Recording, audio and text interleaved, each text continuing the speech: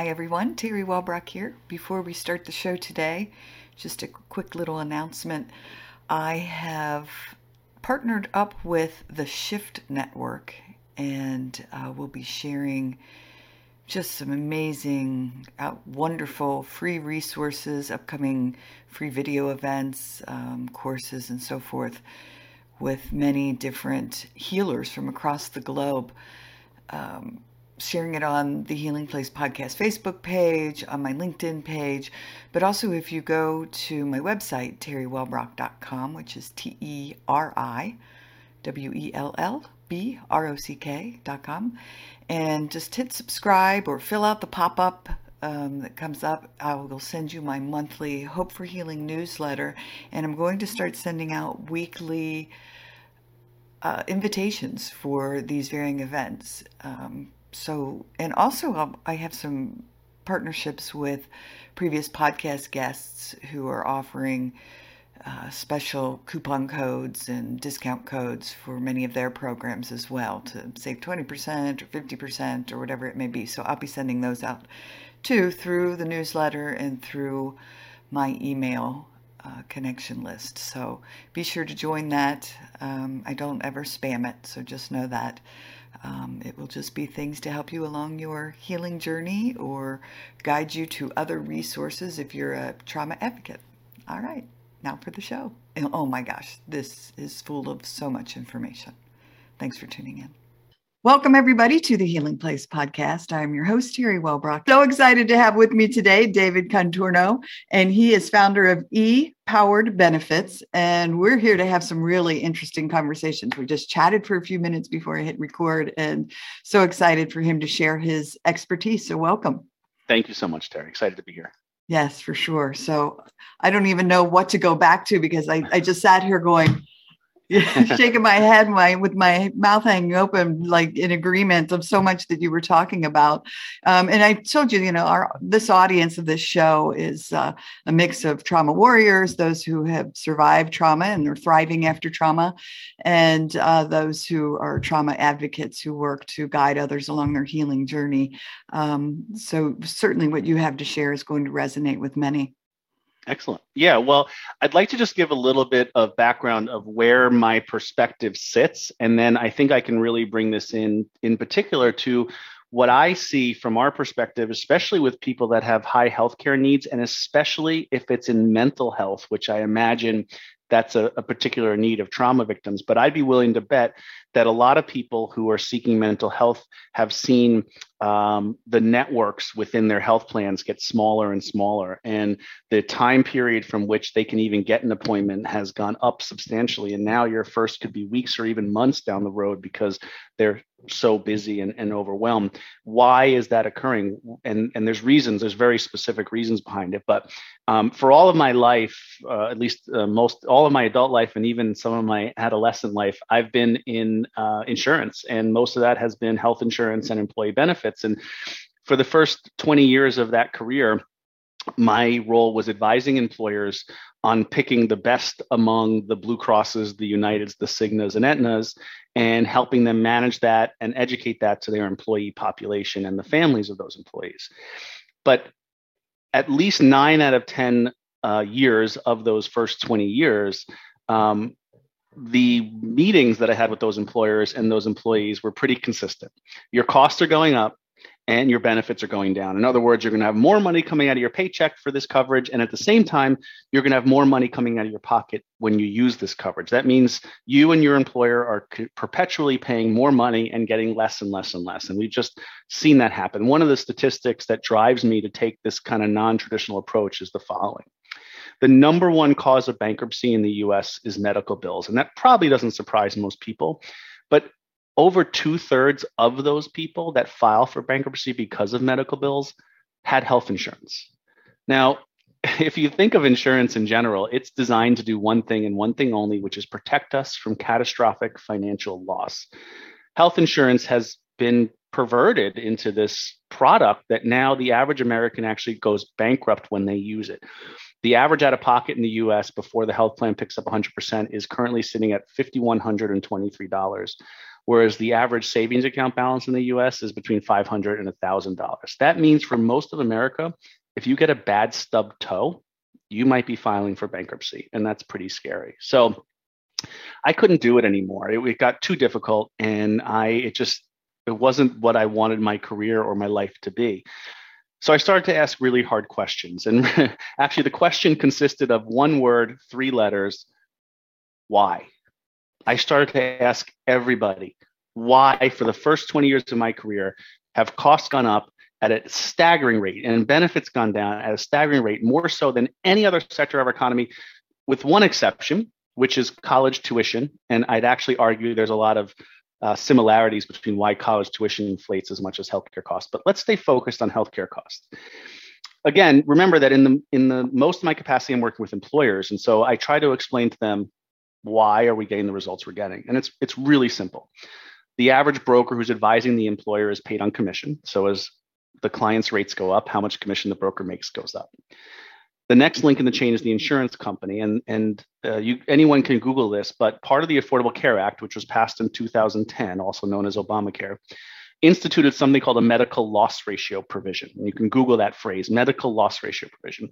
And it says, and it was well intended, but it says that every health insurer in the US must spend 85 cents of every dollar they collect in premium on actual healthcare costs for the people on their plan. And the premise was, we're going to limit that profit of that insurance company and force them to put more of their dollars towards the health care of the people on their plan. Sounds good, but here's the problem. That means they get to keep 15% for their own overhead and their own profit. Well, 15% of a bigger number, of course, results in a bigger number, but the only way to get that number bigger, which is premium, is for underlying healthcare costs to go up. If they actually kept healthcare costs down or reduced healthcare costs, they would have to return untold amount of money to the people on their plan. Anyone on this listening to this gotten a refund from their health insurance carrier recently? Nope. Probably not. So the insurance company actually makes more money as medical costs go up, contrary to most people's belief. And then, of course, the local doctors, hospitals, and drug companies are getting most of that money, so they like for costs to go up. So the reason why healthcare costs in this country keep going up, at least in the employer market, is because everybody makes more money as costs go up. Interesting side note. United Healthcare, which is the largest insurer in the US, about $240 billion company. When you look at their health insurance business unit, they have two big buckets. Bucket number one is what they call commercial. That's all your individual plans, your ACA plans, your employer plans. And then bucket number two is government, which is typically Medicare and Medicaid. In the employer plans, all the dynamics I just explained occur, where higher costs equal more profit. But in the Medicare market, which United, as you probably know, partnered with AARP, so they're pretty big in the Medicare market. When you go off of Medicare and onto a Medicare plan with a private insurer, the government sends that insurance company a monthly fee stipend every month. And now that insurance company has incentives to keep costs down, because they do, in fact, on the Medicare side, get to keep the difference between what they get from the government and what you spend. Interestingly, Medicare costs keep going down in that market and their profit keeps going up.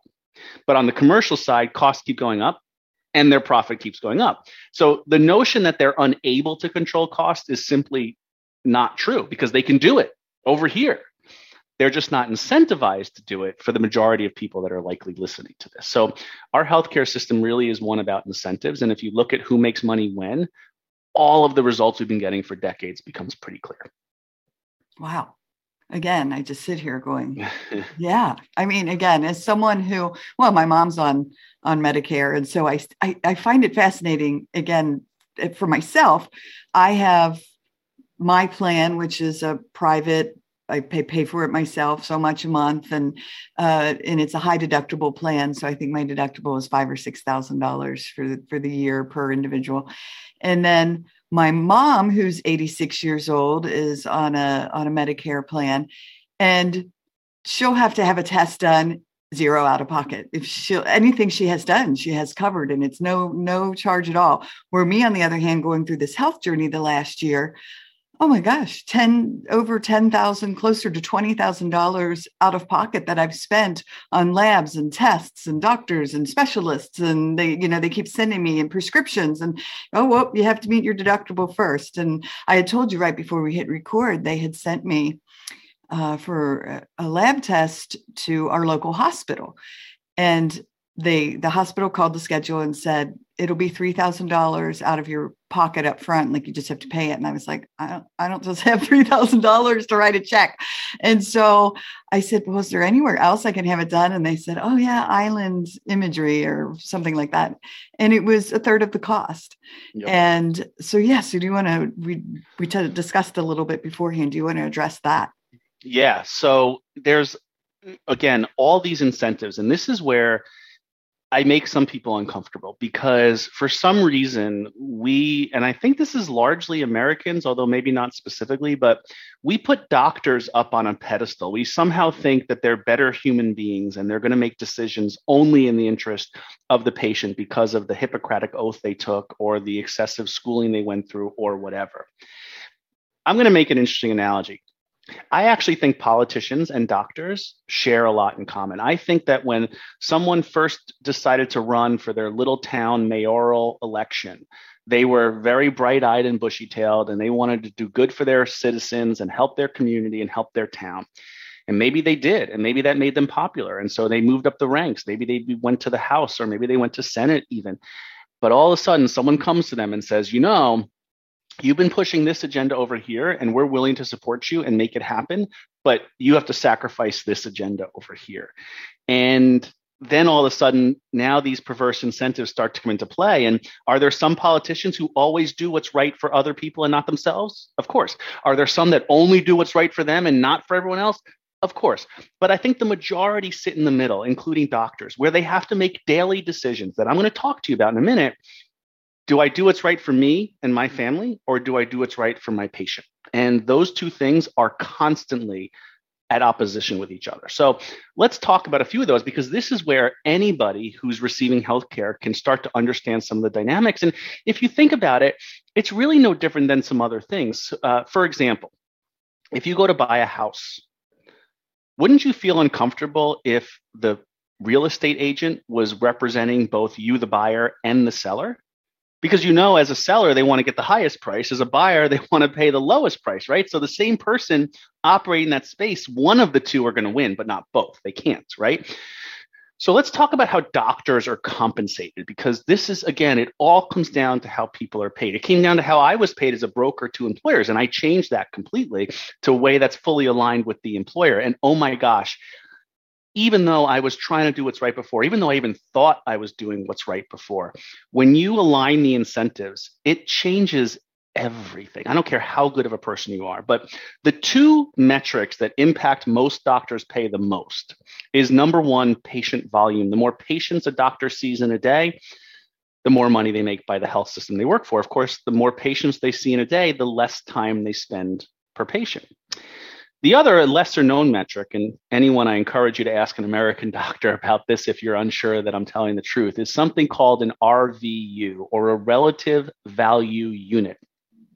And it's a measurement of how much money and revenue they're helping generate in other parts of the healthcare system. So Terry, when you needed that test, if I were your prescribing doctor, it's in my interest for you to go to the hospital that I work for, where that imaging test is going to be the most expensive. And maybe I disassociate the harm I'm doing, because maybe I say, Terry has insurance. Insurance is going to pay for most of that. Well, two problems with that. Number one, as you noted, most people have this really big out of pocket they have to meet first. So in some cases, you may have little to no coverage because you have to meet that out of pocket. Problem number two, who pays for insurance? You do. So I tell people all the time, you have two choices for how to pay for healthcare. You can reach into your wallet and pay for it now, or you can throw down your insurance card and pay for it later. Those are the only two options. There's no free ride in this healthcare game. And which one do you think doctors and hospitals prefer? Pay now or pay later? Pay now. And what a lot of people don't understand is that even though every insurance company negotiates a discount, That discount is off of, number one, a price that nobody pays ever, ever, ever. It's called Charge Master. It's literally never paid. And number two, has been intentionally inflated because they know they're going to have to give a discount. So I'll use an example that I use frequently that people can relate to. Imagine if you walked into Kohl's and it said, everything is 60% off. And you said, 60% off of what though? I don't see a starting price or an ending price. And they responded, oh no, don't worry. You're going to get 60% off, but you're not going to know what it's off of until you've taken it home, taken the tags off, worn it and washed it and can't return it. Then we're going to tell you the starting price. Now, you and I both know that if I'm having to give people a 60% off discount, but I'm not having to give them the price up front, then I can charge whatever I want. So I can charge a price that's 5 times what I otherwise would have charged and still get more because even after the discount. And there's an interesting story, and I don't mean to go on too much of a tangent, but the head of Apple retail sales went over to JCPenney. They were in big trouble. And JCPenney was known for having all these discounts and coupons. And if you know Apple at all, none of those exist. You pay the same price every day, whether you go to Best Buy, the Apple store, it doesn't matter. And so the head of sales, when they went to be CEO of JCPenney, said, let's get rid of all these things. Let's just drop the price to what it would have been after all those discounts. Now they don't need to worry about coupons and someone paying more and everyone's going to pay that better price. Their sales plummeted. Americans love to get a deal or a perceived deal. But let me tell you guys something. Your insurance price is the highest price paid in healthcare, period. So we have brokers that are incentivized and advising employers and individuals who buy private insurance.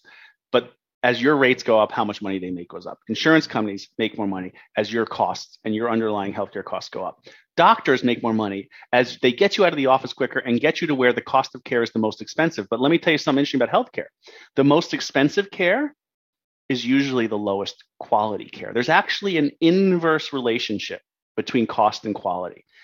The reason is frequency. The more frequently a doctor, let's use that imaging. If you go to the hospital for that imaging, they do lots of things. And even though you're just going in for an MRI, they have to cover their costs for their emergency department, for their ICU, for their maternity ward, all these things, which everyone has to pay in. But if you go to an imaging center where all they do is MRIs and X-rays, they don't have any of those things. And so even though they're using the same MRI machine, and you're getting the same MRI, here's the price difference. We've seen MRIs at hospital-based facilities. On the low end, 3,000. I'd say the average is probably like 4,000 to 6,000. We've seen as high as 11,000 or 12,000. We have gone out to imaging centers around the US for the benefit of our clients. We have a couple thousand of them. And our average price for an MRI is between $300 and $600. And so when we build a properly functioning health plan, we really want to reward people. And so we don't just say to them, hey, you have your deductible, so $500 MRI is going to cost you less than a $3,000 MRI. We actually go a step further.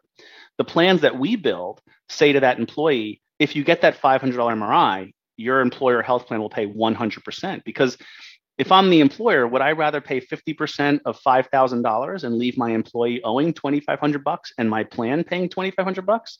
Or would I prefer to spend 100% of $500 and leave my employee owing absolutely nothing?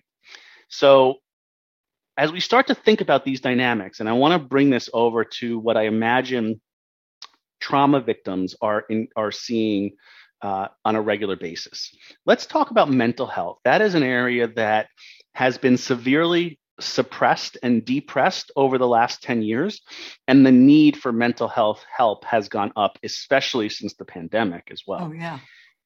So if I'm an insurance carrier and I'm controlling coverage and networks, remember what I said, that as an insurance company, and most insurance companies are publicly traded, as my claims go up, that's the only way that I can raise my premium. And only by raising my premium do I increase my profit.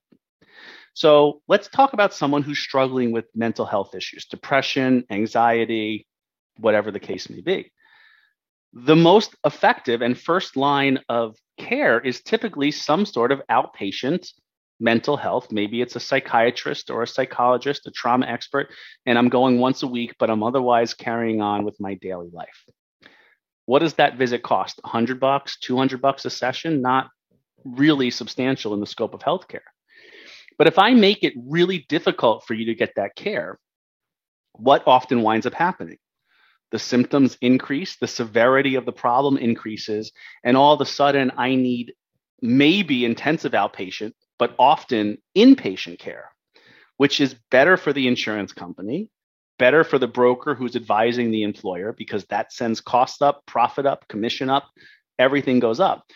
The same thing has occurred at primary care. Do you know that in primary care, it's an average of 21 days between calling your primary care doctor and getting to see them? Now, I'm a female, but I live with females. And I know if my wife had a urinary tract infection where all she needed is an antibiotic, she's not going to wait 21 days to see her doctor. And then once you get to that doctor, you know the average time you get face to face with that doctor? It's between 7 and 11 minutes, because they have to see their 20, 30, or 40 patients a day. They have to get you out the door.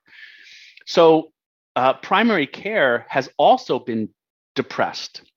And they incentivize those doctors in a way. So if I came into you, Terry, if you were my primary care doctor and I came into you with a bad back, my most profitable path as a primary care doctor is to, first of all, write you a script for an opioid, because I want to get you out the door and feeling okay. But of course, as you probably know, we have an opioid epidemic in this country, the huge majority of which started with a legitimate prescription taken as prescribed and paid for by their health plan. And then I'm going to refer you to my buddy, the back surgeon. Now, you've heard the saying, to a hammer, everything looks like a nail. What does everything look like to a back surgeon? Right. Back surgery, right? Do you know in the US, the most likely by far statistical outcome of back surgery is another back surgery? But as a primary care doctor, I got you out of my office super quick by giving you that script. And then I sent you to where the most expensive care is most likely to occur, all of which benefits me. So this is why we're seeing these dynamics. And when you talk about mental health or abuse or trauma, those are areas that have just been depressed and suppressed with intent for the sole purpose of getting you to places where the bigger care is more likely to occur. So what do you do to address this? Because if you're an employee, you have zero control over your employer's plan, right? That's made up in some ivory tower, especially if you work for some big company, and they think they're getting the advice of the big insurance companies and the big brokers and the big health systems. Guys, I'm going to tell you, in healthcare, bigger is not better. Actually, bigger typically means they're more bought into those perverse incentives. They're more compelled by them. They're more addicted to them financially. And it's really interesting because we have clients all over the country. And do you know how hard it is for me to convince somebody that Cleveland Clinic is almost like one of the worst places you can go for most stuff? Not true of everything. Okay, there are some things they do really well. Same thing with the Mayo Clinic. Same thing with Sloan Kettering in New York City. Same thing with Cedars-Sinai in LA. But I will tell you, there is no such thing as a general hospital that does everything good. They become a jack of all trades and a master of none. So the biggest advice that I can give, and then I'll look for some guidance and feedback from you, Terry, to continue the conversation, is changing those dynamics. So let's talk about a different type of primary care that I have become a huge believer in. It's called direct primary care. Now, some people confuse this with concierge medicine. It's very different. A concierge doctor charges a very high fee and still bills insurance. So when they bill insurance, they have all those incentives that I just talked about. And there's one other dynamic that I didn't mention. When doctors are trying to collect from insurance companies, typically 30 to 40% of their time is spent filling out paperwork and calling the insurance company to get paid. In a direct primary care model, these are doctors that left the traditional fee-for-service system in most cases. There are a few that are going right into this out of medical school, but most not. Most saw the perverse incentives, they couldn't sleep at night anymore, and they left.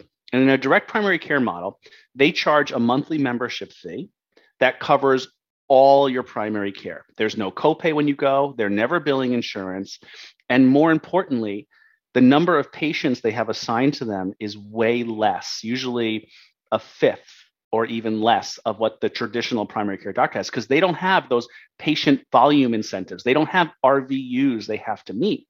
And so my direct primary care doctor is in Chicago. I happen to live just outside of Charlotte.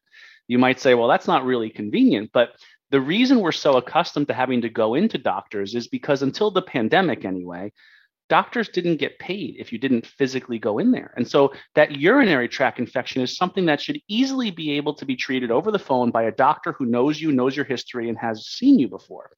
But if they don't get paid for doing it, they're going to make you come in. The two alternatives is telemedicine, where people speak to a doctor they've never spoken to before, will never speak to again, has no idea about your health history or any other medications you're taking, or the emergency room. Neither one of those are really good.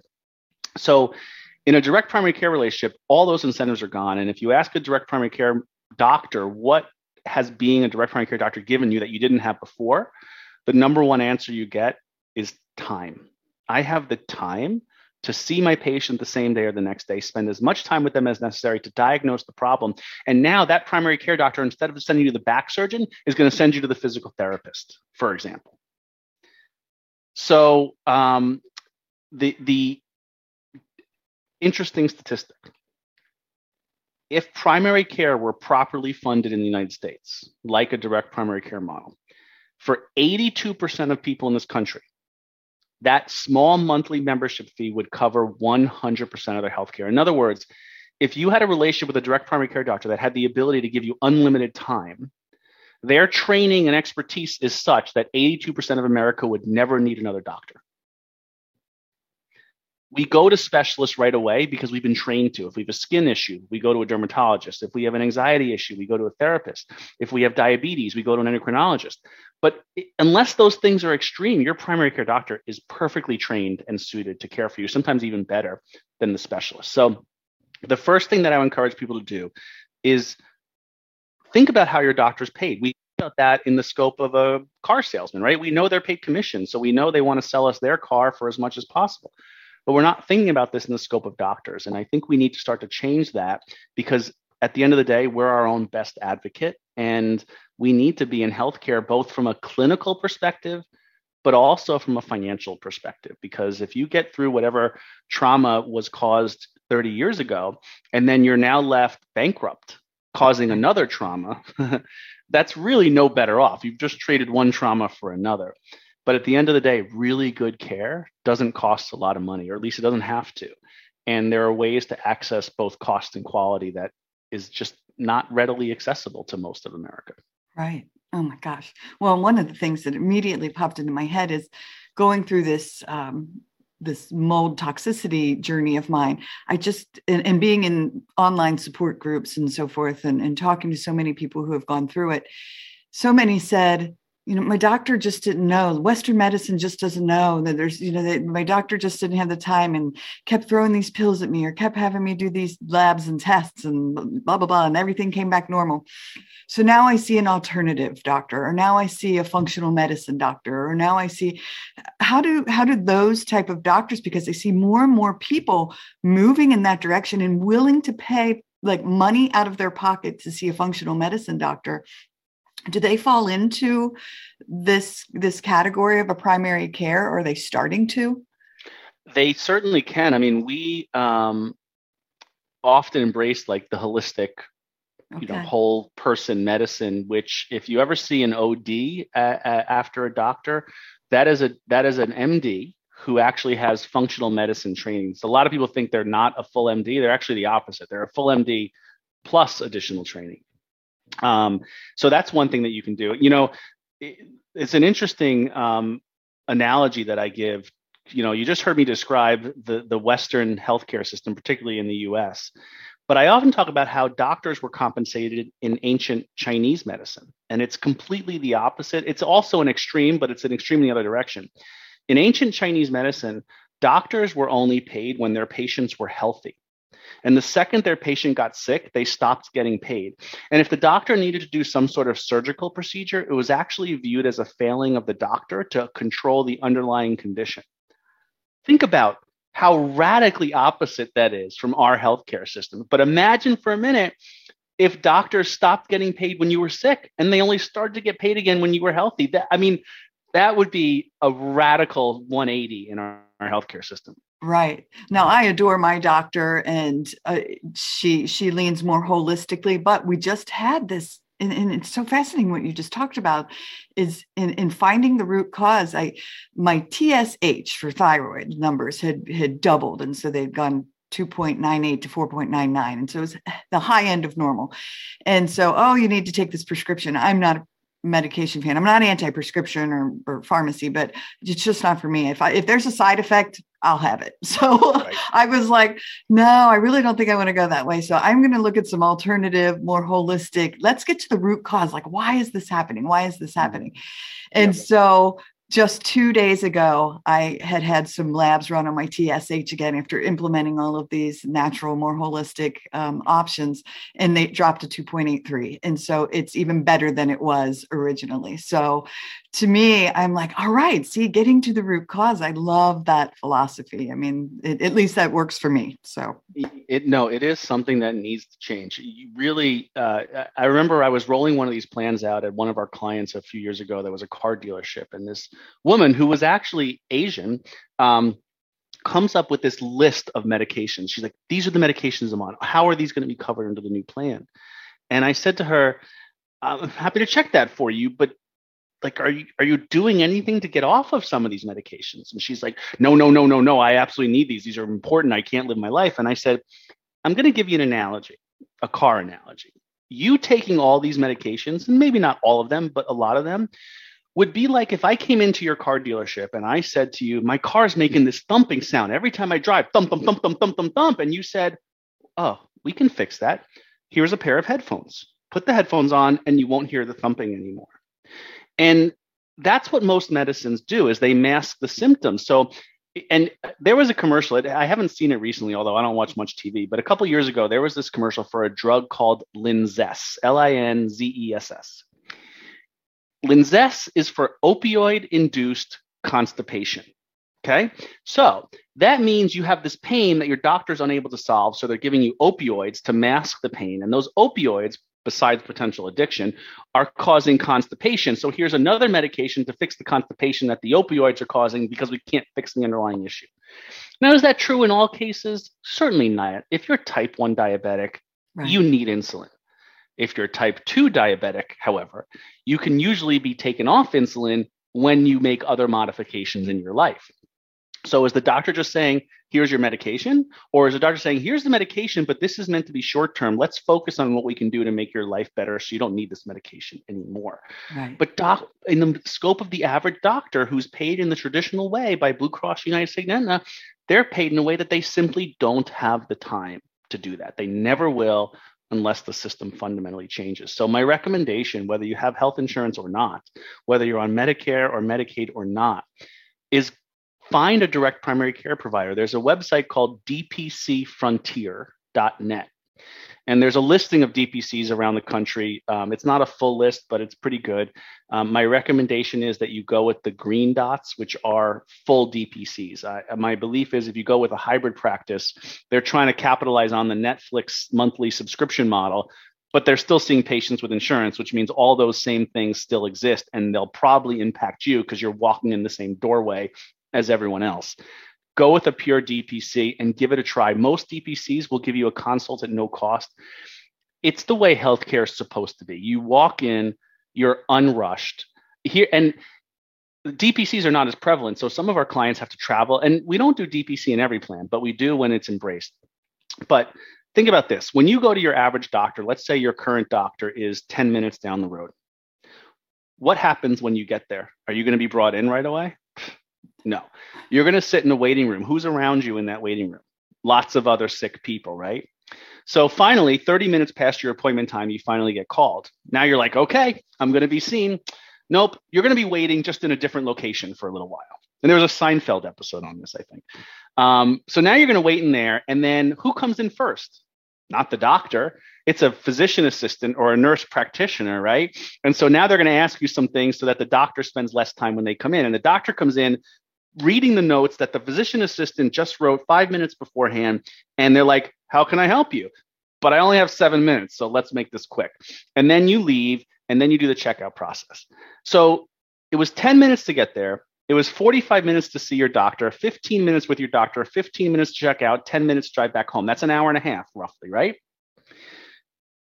Let's pretend your direct primary care doctor is 30 minutes away. So triple the drive. When you get to DPC, there's going to be no one else in the waiting room, which is better for you health-wise. You're not going to wait or not wait much at all. Your doctor is going to come in, not with a physician assistant, but the actual doctor. And then you're going to have as much time as you need to actually address the issue. So even if you spend 30 or 40 minutes, which is what, 4, 5, 6 times more time than you would spend with your traditional doctor, you're still back to work in the same or less time with more time with your doctor, even though your commute was triple the time.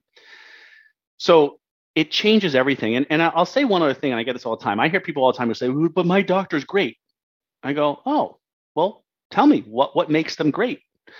The number one, there's 2 answers I get most common. I've been going to him for years. Okay. Not sure that's a quality, or he's really nice. Now, I use the analogy, there was a show, it's not on anymore, called House. It was on Fox.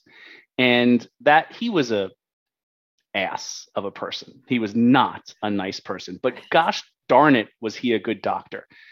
I'd rather have someone who's not nice and a really good doctor over someone who has amazing bedside manner, but their clinical abilities are questionable at best. So we're not looking at quality. And when it comes to a surgeon, why are we not looking at infection rates, readmission rates, mortality rates? How about if they're an orthopedic surgeon and they're putting knees in, there are some surgeons who put a knee in and it lasts 5 years on average, and others last 20 years. Where do you want to be going? Like, no one's looking. We do more research on the vacuum cleaner we're going to buy on Amazon than we do the open heart surgeon who's going to crack open our chest. And even if we look for it, it's hard to find. You know, if you Google the quality of your doctor, you're most likely going to find one of 2 things: either self-reported or paid for advertisement by that doctor, or patient reviews that are like, he was a good doctor, or he's really nice, or, he looks like Dr. McDreamy from Grey's Anatomy. None of those things are telling of quality.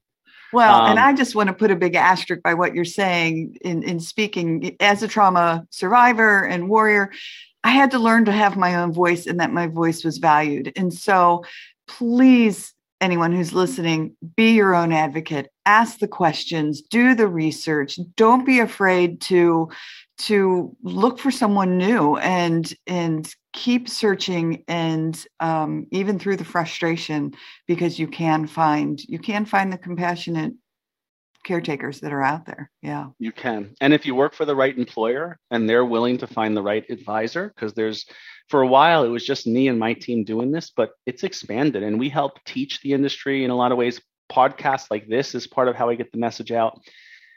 But we have the most expensive healthcare system in the world on a per capita basis, and it is grossly more expensive than even the second most expensive country, which happens to be France.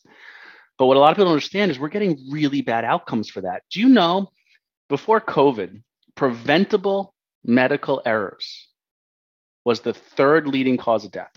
Heart disease was 1, cancer was 2. Preventable medical errors. 600,000 people die each year from preventable medical errors in the US. Now, let's put this into perspective. Can you imagine if 600,000 people died each year in plane crashes? Right. Nobody would fly. Or if 600,000 people got bit by a shark in the ocean, nobody would go in the ocean. But we walk into our hospitals every single day knowing that. Now COVID overtook that. So now preventable medical errors is 4th, at least for the time being. But 600,000 people die each year from preventable medical errors. So you need to be your advocate. You're absolutely right, Terry. You have the most to gain. You have the most to lose. And I know when you're dealing with a serious medical condition, whether it's trauma or cancer or heart disease, like those are some scary words. And it's hard for us to think on our own. But I would argue that that's when we need to do it the most. That's when we have the most to gain or lose. There are resources out there, but treat it like you would anything else you buy. Care about cost. Yeah. Care about quality, and make the best value decision that you can. And understand that a lot of the players that you're trusting now are paid in a way that doesn't align with your interests. And that just gets you to ask different questions. That's all. I was just going to say, question. I had a horrific rash as part of this mold toxicity. And my doctor was going to put me on a steroid. And I just read something that said steroids plus mold, not good combo. And I was like, I don't think this is good. And man, she whipped her laptop open and typed some stuff, and she was like, oh, well, look at that. And so then she was like, let's do this instead. And so I love, but again, that's what I loved about her. But how many doctors are going to do that? I mean, truly, No, right? most don't. Most are not given the time. It's Right. not. It's this really is not largely about bad people. It's about good people in a bad system, Yeah. and the system needs a complete overhaul. But what the system, we do have really good doctors, we do have really good hospitals. The challenge is finding them. Most people judge the quality of a hospital in particular on how many buildings they have, how big the buildings are, how many billboards they have. Speaking of billboards, I'm sure there's people on this listening to this that have seen a billboard on the side of the road that says our wait time is only 7 minutes. Now let me ask you a question. If you were driving down that very same highway with your spouse in the middle of a full-on heart attack, Right. are you even going to notice that? No, you're going to go right to the hospital. He's going to be given priority, or she's going to be given priority because of the severity of the trauma. That billboard is meant to do one thing and one thing only, which is induce people to come to the emergency room in non-emergent situations. That is all that it's meant to do. And it works, or they wouldn't be spending that money. And because those billboards are typically not just billboards, but they have the little digital counter so they can update the time. That's cost more money, people. Yeah. The bigger the budget, the more the marketing, the bigger the buildings, the average rule is the more affected by these perverse incentives they are, not the less. And so showing people quality at these, especially academic centers that people think are great, the Emorys and the Vanderbilts and whatever college-based health system, UVA, the list goes on and on. They are typically good at certain things, but they're not good at everything. And you're going in blind, hoping that they're good at what you're going in for without having any knowledge. But you can change that. You really can make a difference. So people who are listening right now, do they talk to their HR person and say, hey, have we ever looked at this? Or do they, who works with you, like HR personnel or? So when we're talking to the employer, we found generally, unfortunately, HR is a bit of an obstacle initially because everyone says, I want the best Blue Cross and Blue Shield I can get, but that's not really what they want. They want the best healthcare they can get at the most affordable price. Do they really care if that comes from Blue Cross or from an insurance plan that they haven't heard of before? I mean, as long as you're going to see the doctor you trust that gives good advice, do you care? But we tend to intermingle. I think our biggest problem in healthcare in the US is we intermingle the words healthcare and health insurance as though they're one word. If I ask most people on this call, who's your healthcare provider, the number one answer we're going to get is Blue Cross and Blue Shield. I try to explain to them, Blue Cross and Blue Shield provides literally zero care. Your doctor is your healthcare provider, your nurse, your pharmacist, those are healthcare providers. And so getting people to start to understand, like, it's a commodity, really, at the end of the day. And we should be wanting to get the highest quality, lowest cost we can, just like we demand in everything else that we consume. And so just ask the right questions. So HR, back to your question, HR tends to be an obstacle initially because all they hear is change, different, and my employees are begging for better Blue Cross and Blue Shield. They're not begging for something they don't know that's completely different. So typically our first conversations are with CEOs and CFOs because this is partially a financial. But for anyone that has any insight into either the finances of a company or the HR, let me tell you where we get our clients to. It might take a year or two, but we get them to where the health plan is costing so much less that the employer can pay more or sometimes even 100% of it. So we substantially lower or even eliminate what's coming out of the employee's paycheck. And then at the same time, as I mentioned with the MRI example, there's opportunity to get care where your complete deductible and copay and everything is waived. We do it on not just imaging, but surgeries, infusions, dialysis, and monthly medications. We are able to get medications for so much less that the employer pays 100% of that. And for some people, they are splitting their pills in half, or they're checking their blood sugar once a day instead of 3 times a day because they can't afford the monthly cost, even with insurance, of the supplies that they need to buy to do it. So they're going against doctor advice, and they are often doing things with their healthcare that is making their situation worse strictly because of financial reasons. And those don't have to happen. Right. Wow. What a gift you're offering people. I mean, truly, just an amazing blessing. So thank you. Thank you for the opportunity. And anyone wants to reach out, the best place is probably LinkedIn. I know that's more of a business setting, but if you go to LinkedIn and you put my name in, if you Google my name, luckily, even though my first name is extremely common, my last name not so much, you'll find a bunch of content that we put out there, and we're on a mission. We want to fix healthcare in the U.S. I got a Well, lot of work to still do, but we want to do it anywhere and everywhere that we can. yes. Well, again, just thank you for sharing your message with my audience, and I'll be sure everyone to put links to LinkedIn and your website in the show notes, so you can just pop onto the show notes and click on a link and be able to get there. So Great. awesome. All right. Well, thank you again for joining me today and all you're doing. Thank you, Terry. Thank you for All the right. same, and for especially for the trauma victims out there. I hope that they're getting help, and I know that can be a really heavy thing. And so, if I can help you find the right providers, I'd be happy to do that. Wonderful. Well, thank you.